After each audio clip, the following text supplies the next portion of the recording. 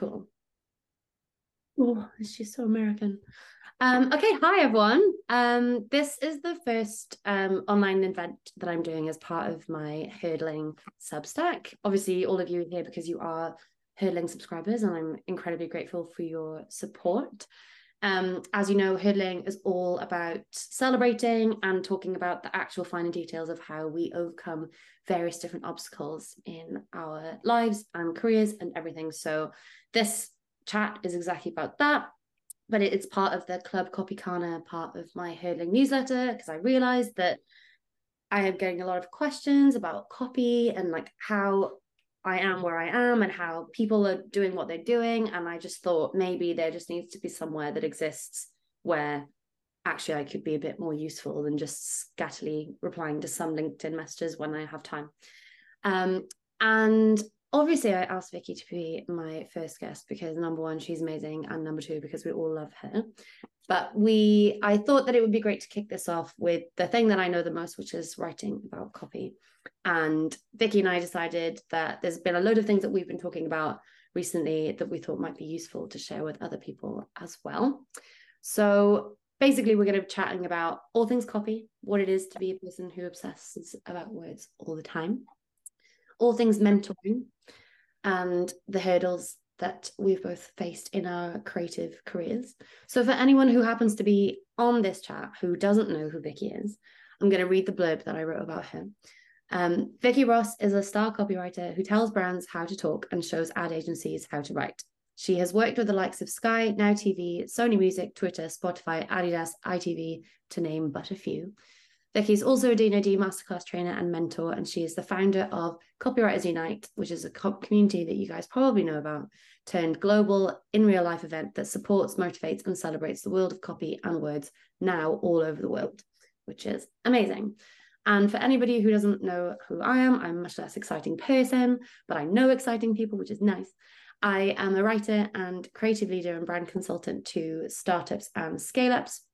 I've told stories and had ideas for brands like Tony Chocolonely, Tails.com, Freddy's Flowers, Skin and Me, Lick, Harry's, and a couple more as well. And I write for a few magazines, and I also write Hurdling, which is the Substack that you guys are here for today. So Vikki is here at Club Copycana. I hope everyone has a drink as well. I have wine, and I think Vikki does too. Because we're gonna die. Oh, you're not. Oh my God, this was the number one rule that we were gonna. I know, but I took Sudafed instead. Does that yeah. And can I just say, sorry, you were in such a flow, but you're an idiot. Like, what are you what are you saying? Watched his face go, and I was like, You're oh, just much less interesting is rubbish. You're much more interesting than I am. You've no, got hold on. much more fun jobs, and you're much funnier than I am, and you work harder than me. So shush. I don't think that's true. And anyway, this is my Zoom, so you don't get to tell me off. Okay, so I think what would be actually really useful for everyone is if we actually tell people how we even know each other in the first place, how we met, because it is quite funny. It's quite a funny story. I think we've now known each other for 8 years, 7 years, 8 years. And I'm going to tell my version of how we met first, and then you could correct me, like when married couples are like, this is how we met, and they're like, actually, that's not true. So my version of events is that I came to one of your D&AD masterclasses at Old Truman Brewery, and I think it was like 30 quid a ticket. It was like an after work thing. I like didn't know how to become a copywriter, even though I was writing loads of copy full time anyway. And I worked for somebody who wouldn't let me be a copywriter. And at the end of the workshop, which was amazing, I think I was helping you clear up pizza boxes or something, because I think you'd got pizza for everyone. And I was probably trying to get extra crusts at the end. And at the end, I just was like, hey, can I ask you a question? And then talked at like 50 million miles an hour about what was going on, what I was doing. I was like, oh, I think I'm a copywriter, but I don't really know. Blah. Nightmare. And I asked you if you mentored people, and you were like, yeah, but I'm like busy and I don't have any space. And I mentor people through she says who's your mama mentor scheme, but you don't have any spaces. And you said, take my email anyway, send me an email, and if anything pops up, I'll let you know. And then You did. And then we went on our first mentor date where you took me to Tonight Josephine in Waterloo, opposite the station, because you said they've got such good coffee on all their menus. And then we got there and it was like a fully fledged night out. Is that your version of events as well? Pretty much. Yeah. The bit where you came up to me at the end of the class, I it like I'm not a natural presenter. It's quite tiring. It takes a lot out of me. And I was ready to go. And you talked at me very quickly. You had a lot to say. And I did want to help you, but I was also thinking about like I just don't have capacity and I don't want to say yes to something that I can't commit to. But also, I'm a massive sucker for hungry wannabe copywriters or hungry copywriters, any like aspiring or not, because I really love my job and I want everyone else who wants a job like this to get one and love it too. And you weren't happy where you were at the time.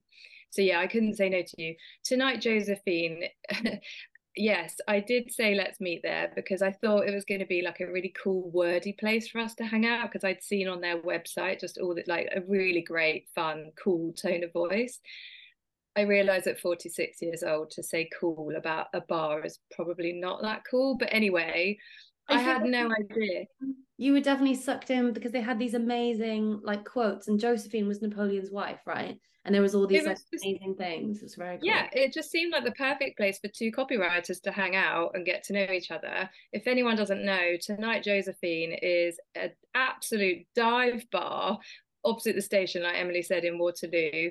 It attracts a certain kind of crowd, and there is happy hour that lasts far longer than an hour. And we went basically as happy hour was starting, and I was sat there like a nerd with my notebook and pen ready for when Emily turned up, so that I could be all like official and take notes and help her out. And I think it was a case of if you can't beat them, join them in the end, wasn't it?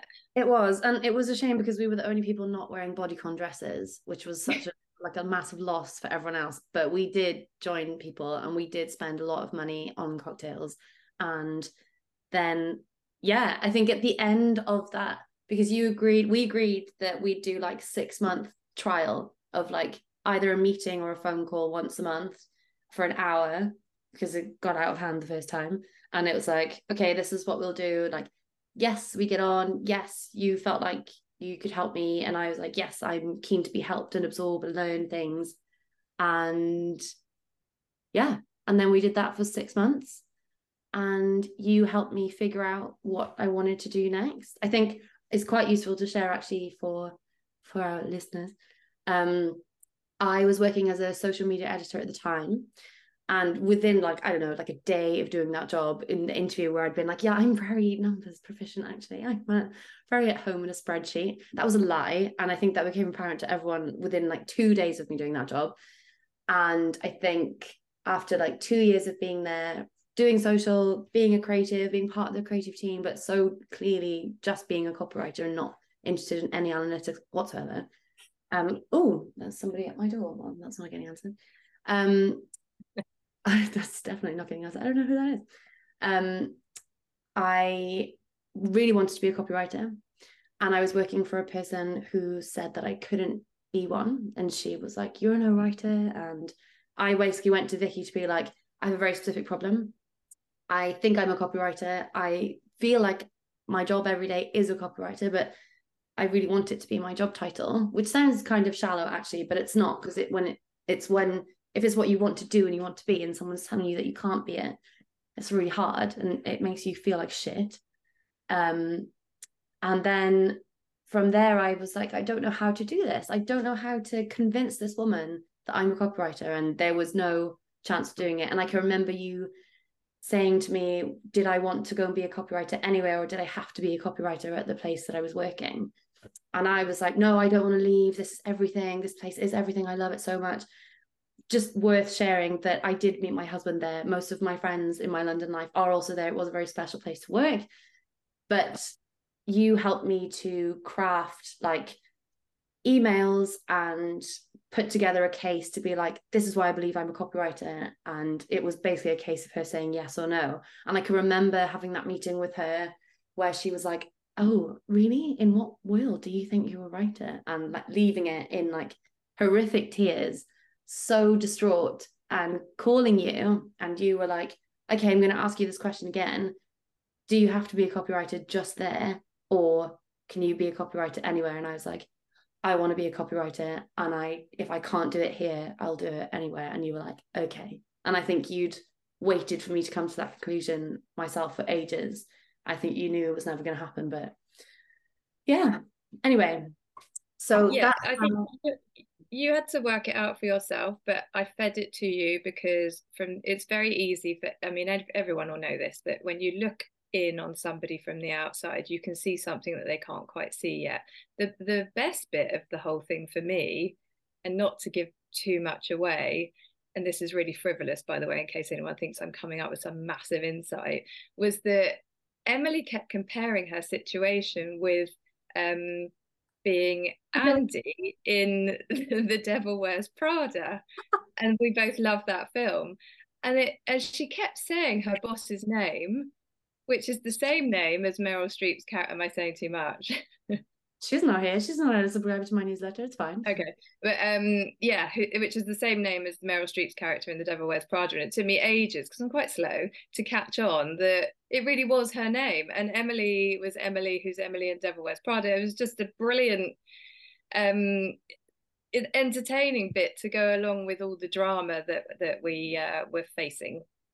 It was, yeah, I know. I remember. I knew that you were going to say that before you even said it. It was so true. And now there are times when Vikki will only communicate with me via Meryl Streep gifts, which is fine, and that's great. And we do that. Yeah. I sent you an Emily one earlier. It was perfect. Yeah.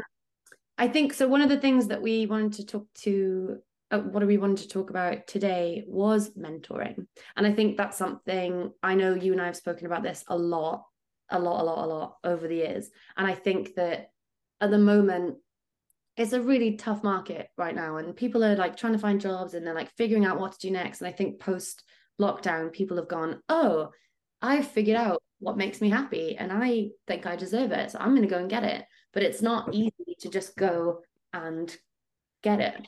So I think people are looking for more mentors and guidance and support and answers to questions. And I think that something that I think a lot of people would benefit from is understanding, just I think we've got a really useful case study of it from our mentor relationship, but to understand what it is not only to be a good mentor, but also what it is to be a good mentee. Because I think that you see a lot of mentorship situations where people go to a mentor to be like, oh, hi, can you tell me what to do? Or can you give me another job? I get messages. I've started mentoring people now, which is great. And I find it so amazing and rewarding. But I also get people who message me on LinkedIn and they say, hi, could I have a job at Tony's? And I'm like, oh, I kind of can't do that. That's kind of not how this works. So I thought that it would be really useful to hear from you as somebody who has mentored a lot more people than I have. What, in your view, do you think makes a really good mentor?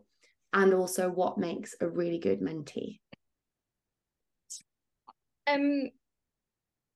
So I never like set out to be a mentor, and I didn't take any lessons in it. I think I just wanted to help people who want help, and if I can do anything that can benefit from somebody, then I will. Like I will. I'm very open. I'm very honest. I will offer up as much time as necessary, and I will share contacts or make introductions. But I think what people don't realize out of mentoring is that I benefit too. Like it's not totally one-sided. Like I'm learning from whoever I'm mentoring. It's a discipline that I am finding my way into. You know, what you said about how I fed you the idea of leaving where you were before, when we met, that was just something that I no one told me to do that. I just thought you can't tell people what to do. They have to make up their own minds. But if I can sort of guide them in that direction, I mean, I will only ever, Carolyn on the call, she'll say as well, I will only ever be honest and tell you what I think you should do. But at the end of the day, you have to do what you feel is right in your gut. Mm.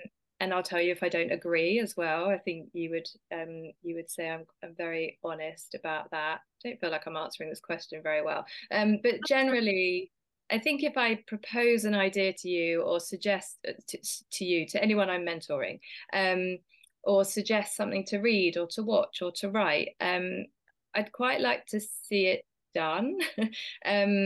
There are a number of people that do contact me and ask me for help and advice, and I say things like, it takes work. It takes work to get to where I am. It takes work to get to a job that you want.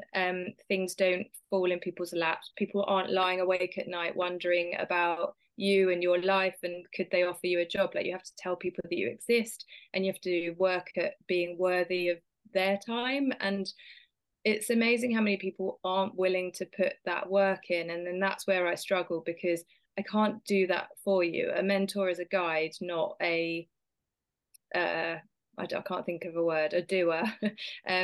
Yeah, I can't do it for you. And then the flip of that is, no, hold on, what is the flip of that? You asked me a two-part. I'm terrible with two-part questions. I never remember the second bit. Well, you did them in the same way. It's fine. One was, okay, be a good mentor and what makes a good mentee. I feel like you have answered that, unless you want to build on. Okay.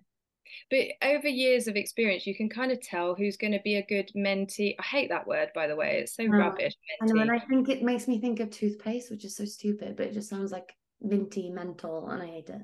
Yeah, I think of Mentos, or however you say it, the mint. Anyway, yeah, after years of getting to know different people, you can always tell, or you can kind of tell who's gonna just disappear, because often I'll like say, well, you need to do this, that, and the other to get you on your way, and you can see in someone's eyes that they're like, oh, I thought like you could just do this for me, or I'd be an overnight success, or I could get a job tomorrow. And I just know I'll never hear from them again because they didn't like what I said. But yeah, I think to expect something instantly is unrealistic. I'm really tempted to tell a story about a mentee that I had who turned out to be a weird stalker, but I don't think we've really got time for that. Well, I was just going to say, are there any examples that you have of mentee, mentor gone wrong? And I wondered if you would want to tell that story, but it is quite a good story. And people love a good story. I mean, really quickly, she didn't live in London and she rented an Airbnb in where I live. And I bumped into her on the high street and was like, what are you doing here? And she said, oh, I rented an Airbnb so that I could see what it was like to live like you. So and that was just one of many weird things that happened in our time together. And I had to shut it down for obvious reasons. It was really odd. I can remember there was another event that we all went to, and it was after you'd shut it down and she was there. I don't even remember what that event was. I remember us being... Yeah. I don't remember. I remember being on like seats that were steps and then being like, oh my God, she's there. I don't know what event. I remember. Well, I think I remember. I think it was when Dave Trott was speaking at Contagious, and we got there late because we're idiots, and we were standing at the back, and she was on a chair like towards the back, and I was like, oh my God, and we could tell by her body language that she had seen me, and obviously felt really awkward too. But yeah, it was like just another thing that she turned up to.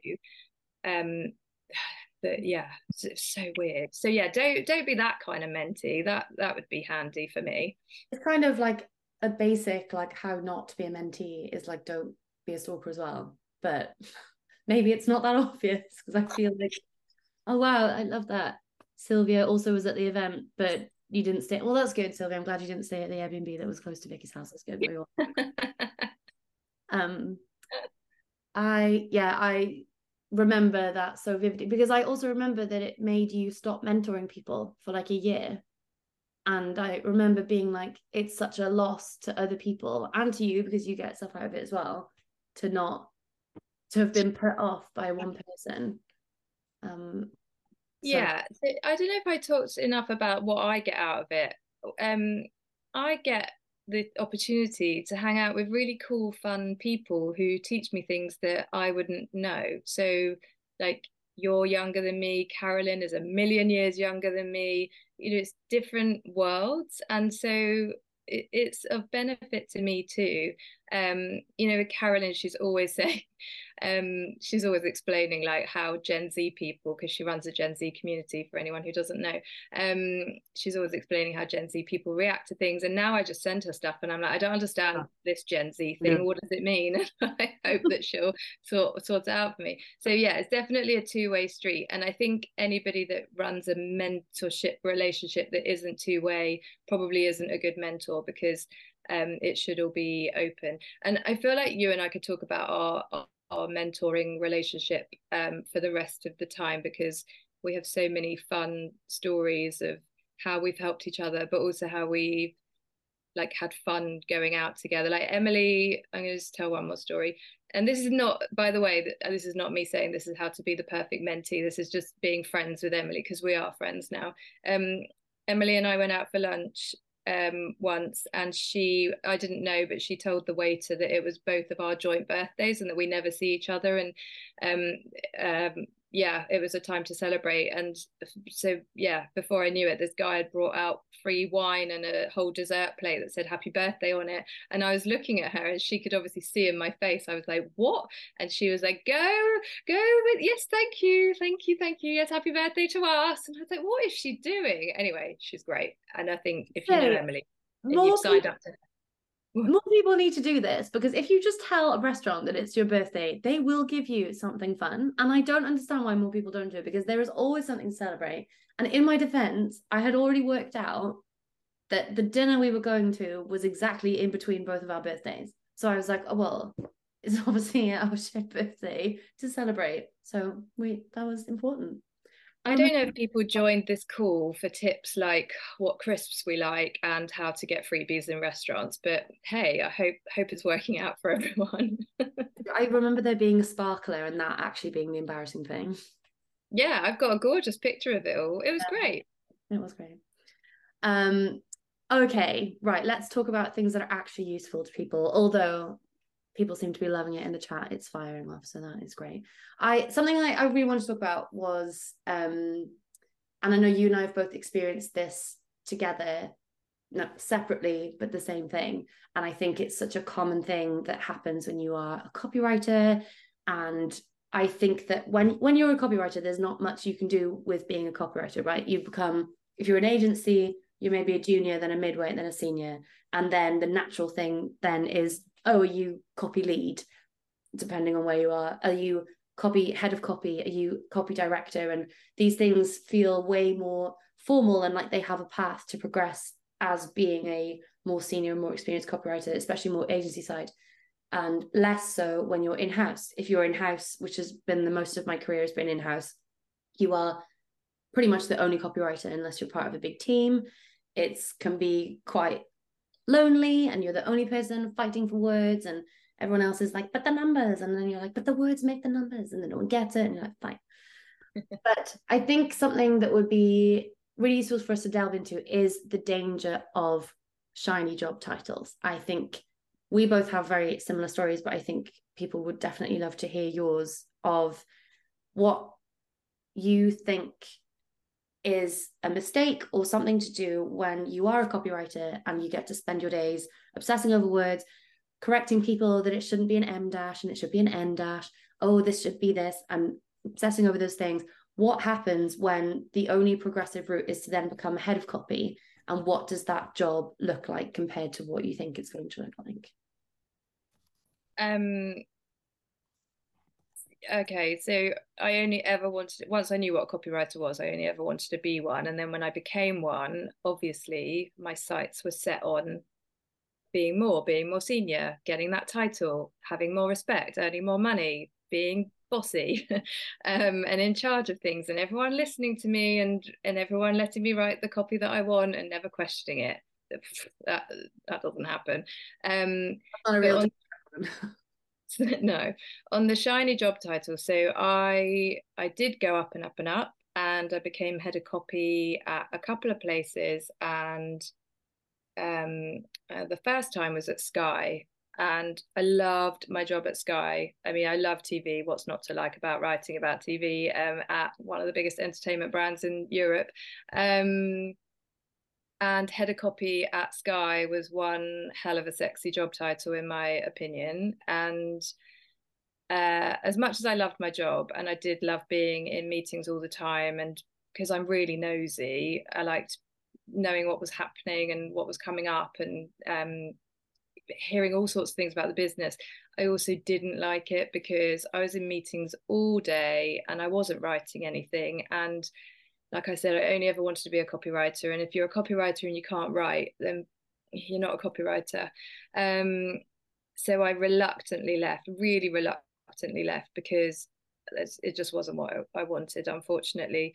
I got lucky. I had no plan. I went freelance. It was never my intention in my whole career path. It was just not something that occurred to me that I would do. But I went freelance, and Sky asked if they could become my first client. So I ended up having the job that I wanted. I was writing more and I was in meetings less. So that was brilliant. But because I had no intention of freelancing, I wasn't prepared for it and I hated it. I freaked out. Like, I just couldn't get on board with the not knowing when the next job or the next invoice was coming. And they were always coming. They always come. For anyone that's on the call and wondering, like, you might have to be patient, but it always comes. Anyway, in my freaking out, I was offered the head of copy position at Expedia. And as much as I love TV, I love to travel as well.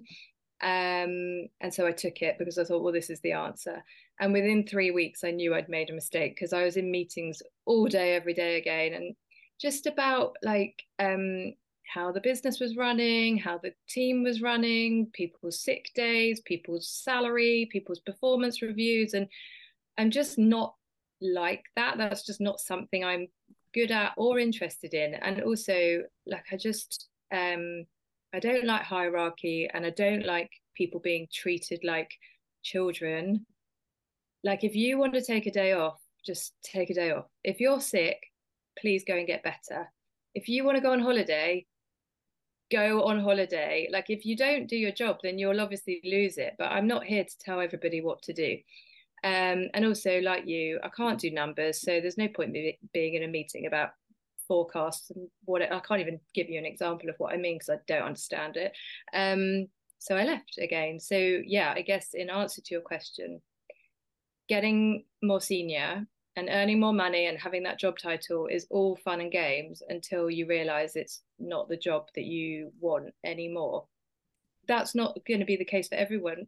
Lots of people do want to get out of the creative area and move more into a business side of things. But I think true creatives typically, this isn't unique to you or I think true creatives typically struggle with the non-creative side of the job.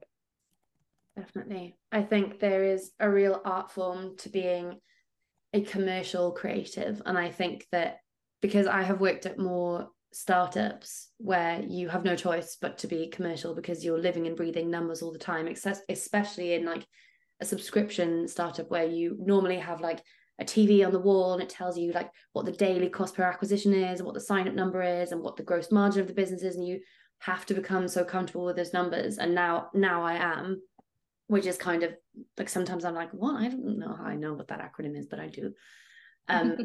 It's really hard, and you see creatives struggle with it. I like have managed like quite a few people who really just aren't interested in it, and it's not how their brain works. And then what I get really frustrated at is people who are higher up than me saying, well, if they can't get on board with that, then, you know, have we got a performance issue? And I'm like, no, like, not everyone can be good at everything, and that's fine. And you just, I think when you're in those roles, it's your job to create a climate for all kinds of people to thrive and do the one thing well that they actually are supposed to be there. So you can't ask anyone to do everything. But it's very hard to be that person who is like the gatekeeper to creativity, because it's always under attack across the business. Always. Yeah. So on that point, should we talk about fighting for copy in a environment where you might be the only copywriter? Always. Yeah. Yeah. Do I want to? Do you want to? Do I want to? You go. You're the guest. Come on, I'm boring. Again, you're an idiot. I won't have that kind of talk on my watch. It's not even true. My watch. So my watch. I'm allowed. Yeah, so it's tough. It could be crushing to always be fighting. Because firstly, like I don't know about anybody else, but I'm a bit like, and by the way, I do work for myself now, and I'm on board with them. Doing all the freelancing stuff, and I have an accountant who deals with all the numbers things that I don't understand and the business things that I don't understand. But yeah, when I was employed full time and wasn't respected as a copywriter, I'd be a bit like, why am I here?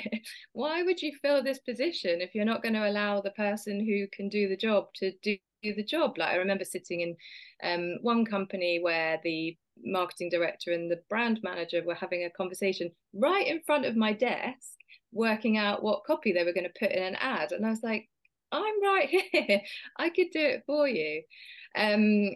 So yeah, I think you have to be strong and tough and believe in yourself and believe in the value of the craft that you are skilled in.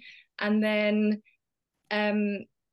just be hardy and prepared to argue. I mean, it sounds like a ridiculous way to spend a day, and it is. It is a ridiculous way to spend a day. But yeah, find the energy and present. I often say this, and I know it's really dramatic, but pretend you're a lawyer, and you've got to present your case in the court of law, because no one will listen to you if you're just going to go, I need to write that because I'm the copywriter. Like if you're fighting a losing battle, then I think the only way to try and win it is to present the evidence for the case for copy. And my way of doing that is hearing what, in my case now, the client would want to say. So the client could be your boss or whoever it is that's taking it upon themselves to write copy when they really can't. I stop myself from swearing. I don't usually. No, I did a talk last week and I swore fuckloads, to be honest, and I'm trying not to do that again because it's just it's not big and it's not clever. Yes, so whoever it is has written some copy and it's awful, it's always awful, and you know that you can do a better job. So I think the only way that you can win in those situations is to write what you think would be better and present it side by side and hope that they see the difference. And I'll be honest with you, they won't always see the difference. And so you won't you won't win, but at least you know you've tried.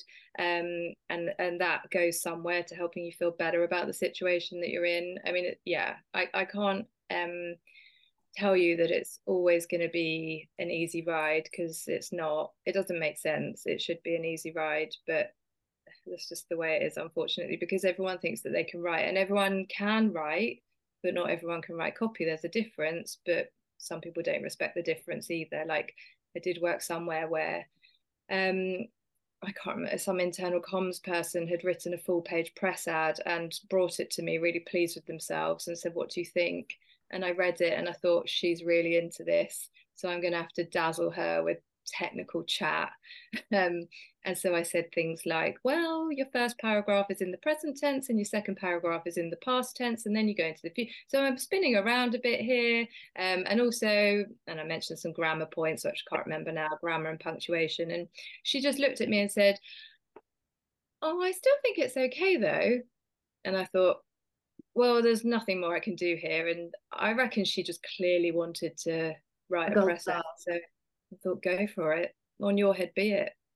Oh my God. I feel like I'm thinking back as we were talking, just remembering all these moments where I've had arguments with marketing directors where I've gone, I'm not actually just on this payroll for a laugh. I'd love to just be a personality hire. I'd love to just come here and entertain people all day and just have a massive laugh. But I actually exist here because I'm supposed to be writing copy. I'm the only person who is employed and paid to think about words all day. And now you've just had 5 minutes between meetings to come up with this opinion and rewrite this tweet or rewrite this caption or rewrite this email. And you think that makes you more experienced. It makes me so fucking angry. It makes me so cross. I'm like, why have you hired me? If you can fix all these things, why don't you just do the job? I would love to just sit here and have a laugh with my work friends. That would be so great. But people just don't.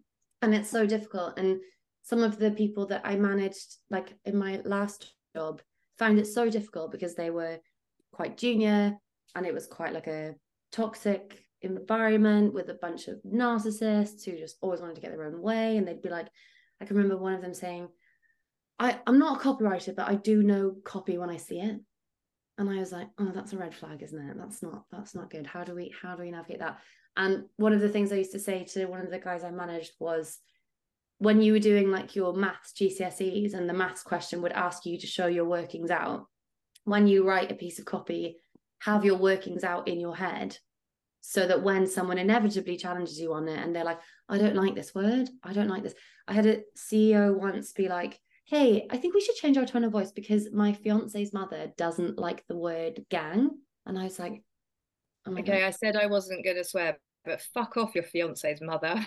Oh, can you even? I was like, all right, I'm sorry, I forgot that your future mother-in-law was responsible for copy here. Ridiculous.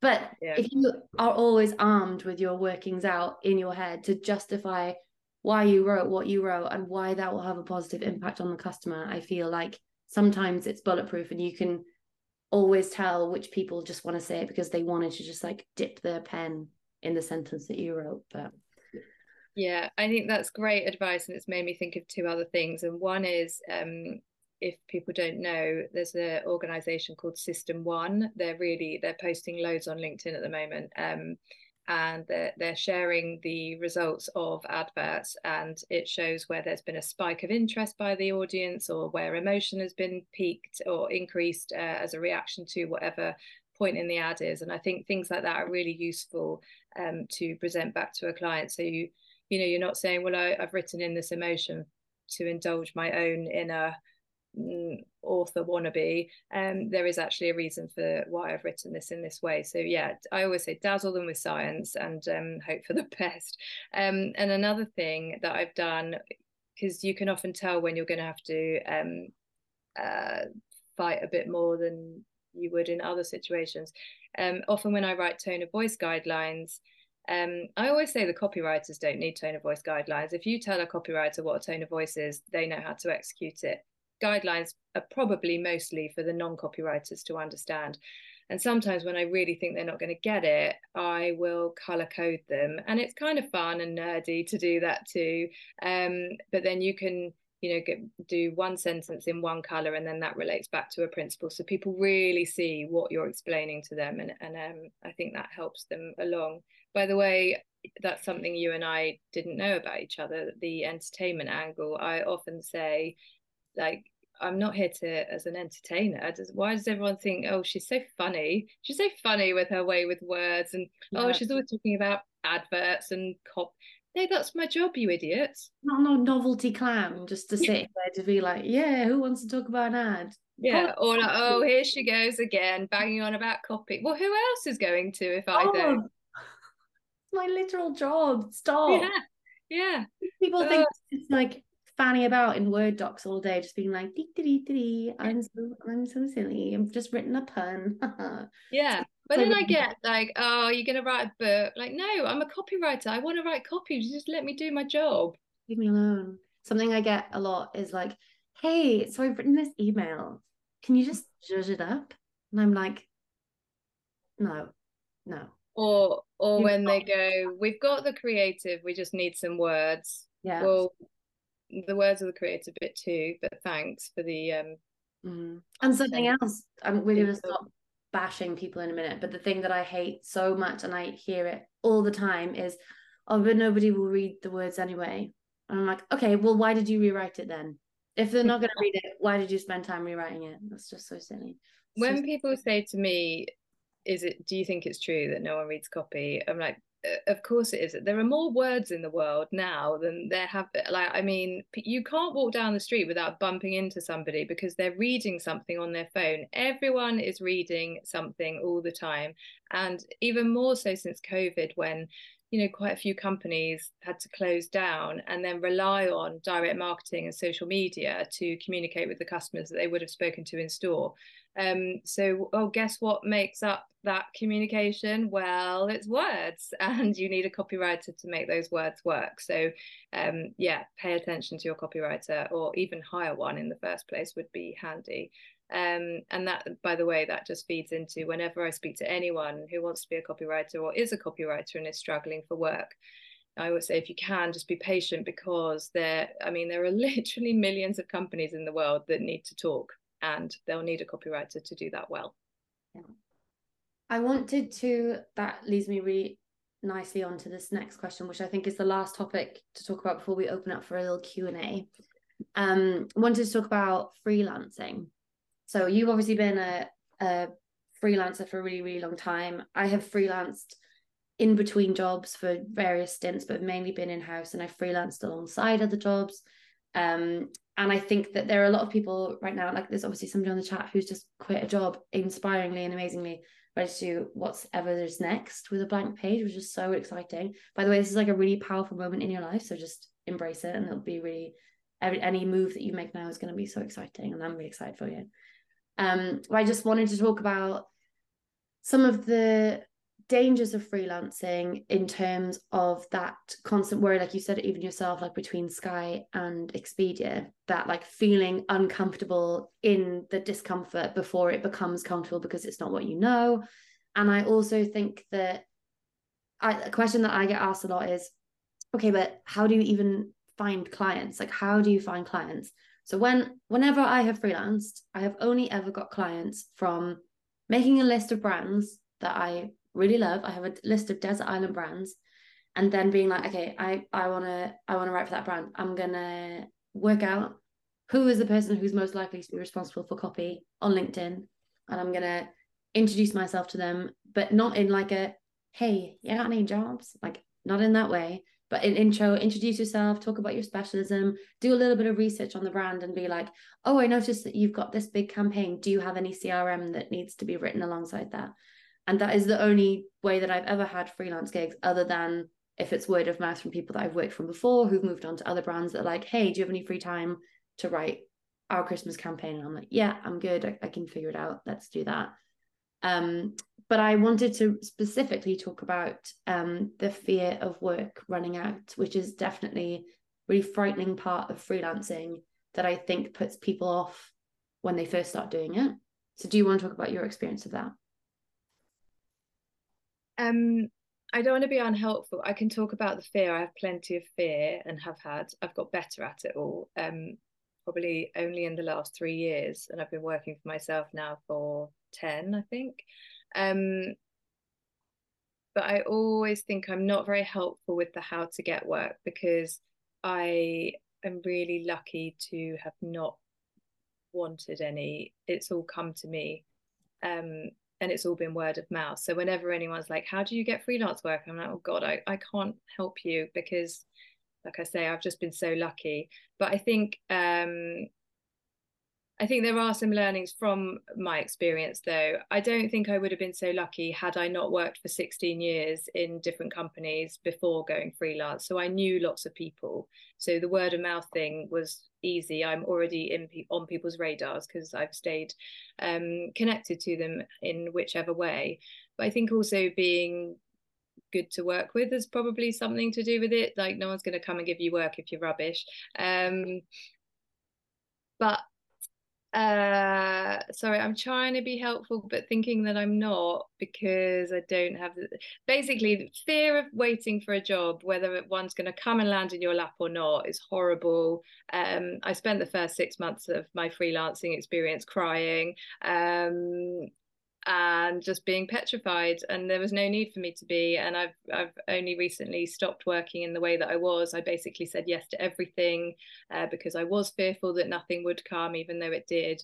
And I worked 7 days a week, all hours of all days. This is not advice. This is just me telling you what I did. I tripled my salary from the one I had when I was working full time. And well, I say full time, I was working more full time as a freelancer. And whilst that worked for a bit for me because it secured me for a while, it's not sustainable, and it's not healthy to work in that way. But yes, because we're fearful, we do that to ourselves. This year is the first year in 10 years that I've decided to work differently and take on one big project a month, rather than just anything that's offered to me, so that I'm always, running around doing little things and not really focusing or concentrating on anything fully. And it's been brilliant. And I've had loads of time to myself. And that time is really important, between jobs, because it means I have time to rest and learn something else or catch up with people, all things that will feed your creativity and things that will nourish you and revive you into your next job, so you can go and perform all over again in the capacity that you have to. I think if I was going to go freelance now, that is how I would approach it. But what I have struggled with so much is whenever anybody asks me if I'm free, can I do it? And especially if it's a brand that I really love, I would just say yes. And I'll be like, yeah, of course. Oh my God, of course I want to work for this brand. Oh my God, of course I want to write for you. And then like getting myself into a situation where I either have to go, I'm so sorry, I actually don't have capacity to do this. I thought I did. I'm really sorry. I let people down, which I hate. And that makes me mortified to admit that I have done that before. But it's like this well-intentioned to the start, and thinking of this like fear of running out, like FOMO, where you're like, this is the only chance. This is the only chance they're going to want me to do this thing. And then you're like, they're going to have more emails that need to be written. They're going to have more ads. If you just up front were like, hey, I can't right now, but I will be free at this point, there's way more likely that they're going to be like, yeah, sure. Like, it's not now or never. There is time to do those things. But if I was going freelance again, that's exactly how I would structure my time as well. One big project. Yeah, I think it's unrealistic for clients to come at you and say, can you write something by the end of the day? Like, that's, I mean, sometimes there will be cases where that happens, but realistically that's just not feasible. So to be able to say, oh, I can't this afternoon, but I could by the end of next week, or could we book this in for in a month's time or whatever, even if they say no on that occasion, they then know, like, oh yeah, I should actually pull myself together and schedule this properly. Yeah, exactly. I think it's just this, sometimes when you're a freelancer, you can feel just like so grateful just for a hint of work that you feel like you have to just do it. And absolutely, especially if it's an exciting opportunity, then you don't want to let it go. And that's fine if you do that a couple of times, but yeah, like, value yourself and protect yourself as well. Okay, so we've got about 5 minutes left, and I wanted to give people an opportunity to ask some questions. I already have some that got sent to me on Substack on the subscriber chat from earlier. And one of those questions is, oh, this is such an interesting question. He's sent for, one of them is, what is the best writing snack? Obviously crisps, stupid question. But this is a really interesting question that says, how do you know when something's finished? I don't understand the question. Like, how do you know when, I guess he's talking about, you can tinker and change and tweak, Oh, or an email or a headline. Like, how do you get to the point where you go, yeah, I'm finished with that. I'm done with that. I don't think you do. I don't think it's ever finished. I think you can work like crazy and do your best and be exhausted and then go to bed that night and wake up then and having sent it off, thinking there's nothing else I can give. And then you wake up the next day with, oh my God, I've got a better idea. I've got a better line. I could have done that differently. And in some cases, I will go back to whoever and say, sorry, I've slept on it. But in other cases, it's just too late. But save whatever that was, because it will come in handy for something else another time. And yeah, you're never done. You're never done. But that's why the overnight test is important, because sleeping on stuff always changes things. Definitely. Yeah, I read Rick Rubin's book recently, The Creative Act, A Way of Being. And in it, he says something like, if you can, leave space between a project, because when you come back to it, you'll be a different person. And so you'll see it differently. Massively butchered whatever it was that he did actually say, but that's the gist. Put that on a poster. I just saw in the chat that Paul's answer to that question was, when your boss's mother-in-law is happy. Someone's listening. Yeah, 100%. Thanks, Paul, for taking notes. We've got a question for Netzi. Being a bit socially anxious, I struggle with initiating conversation in general, especially with potential mentors. Do you have any advice for someone like me who has that hurdle to get over? Yeah, find common ground, or I mean, flattery will get you everywhere. Find when you contact a mentor, say they work at an ad agency that's just made a campaign that you love, just start talking about that. I saw that advert on TV, really love it because, and give reasons. And that's a good way in. Start talking about themselves if you're not comfortable talking about yourself. And I always think just be interested, but also be interesting. Like with a job interview, it's not a one-way thing where you're being interviewed. You need to interview that person too. You need to know if that mentor is going to be the right mentor for you. You need to know if that job's going to be the right job for you. So yeah, just remember that you are this, it's a 50-50 thing, not a 90-10. Why am I doing numbers?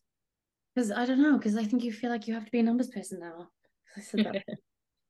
I also would add to that and say you can own it. I would be very pro saying like, hey, like I don't feel like I'm good at this stuff, because then a person, the right person who's going to be able to help you with that should be a person who's like super understanding of it.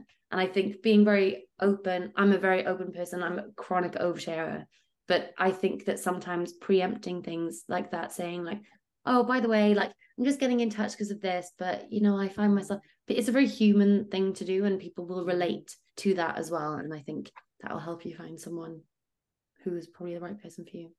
Well, it's also why you want a mentor, isn't it? To Yeah, help you. So say you want help. exactly. Question from Sylvia. Hi, Sylvia. I'll soon become a line manager of a junior at work, plus I'm mentoring for the first time via Creative Foundation. Congrats. That's so exciting. I am aware of what makes me good at that, but also of two risks, potentially micromanaging and coming across as more worried about things than I actually am, and therefore transmitting this anxiety. Did you ever deal with these two things, and how did you overcome them? So worry about micromanaging and coming across as more worried and transmitting anxiety. Something I learned as a tutor at an advertising school is it's actually really rewarding to watch the people that you're working with come up with something themselves, and letting them work it out. And you're there to rescue them if they need it. But it's it's such a sense of achievement to know that you've kept quiet and not just told somebody how to do something. But I think probably set guardrails from the beginning, like expectations, as you would as a line manager anyway. And there are those horrible performance reviews and check-ins and things where you would just keep that person on track, so nothing would be a surprise when if you had positive or negative feedback to give. I also would say that I read this article a long time ago, which was all about it's like this analogy for business and managing and helping people solve problems, and it's called not taking someone's monkey. So basically, like when someone comes to you with a problem and they're like, hi, I can't, like somebody's not happy with this line that I wrote, and like it needs to be done and it needs to fix it, and what they want to do is like give you their monkey. And the natural thing to do, especially if you're like a people person, is to go, oh, okay, I'll take your monkey, I'll fix it for you, I'll fix that for you. But being a manager is actually not taking people's monkeys, but showing them how to get them off their own back anyway.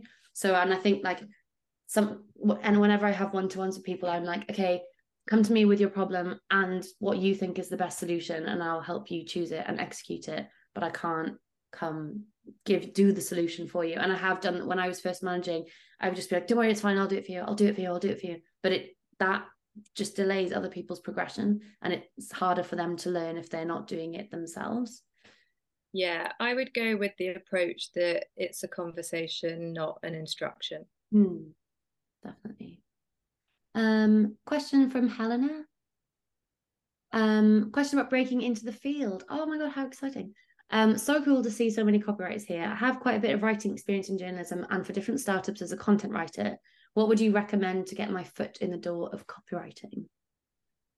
Well, you take that one because she said the magic word startups. She did. I am startup girly through and through. I this is unhelpful, but what I would say, you're already a copywriter. You're already writing. I think you're already doing it. It sounds like what you need is a rebrand where you just go, I'm a copywriter. I'm writing copy. I would pull together all the examples of copy that you've got written. Also, brands want more editorial now. So if you then got another job as a content writer somewhere else, you could easily shoehorn back into copy. But I would pull together your best examples that you've done in writing content, or pull them together into a copywriting portfolio, rebrand yourself as a copywriter. You're already doing it anyway. I think your foot is already in the door. It's just believing in yourself to go walk through it. That would be my I advice. agree. Say it, be it. But also, just on that note, and building on what you said, sometimes we need to have a number of different CVs and portfolios, and one might be for your copywriter intentions, and the other might be for your content writer.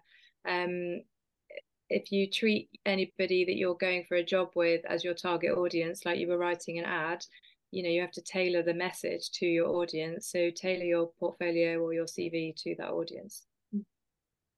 Yeah. Also, you're writing for a reader already. That's what copywriting is, writing to a reader and talking directly to them.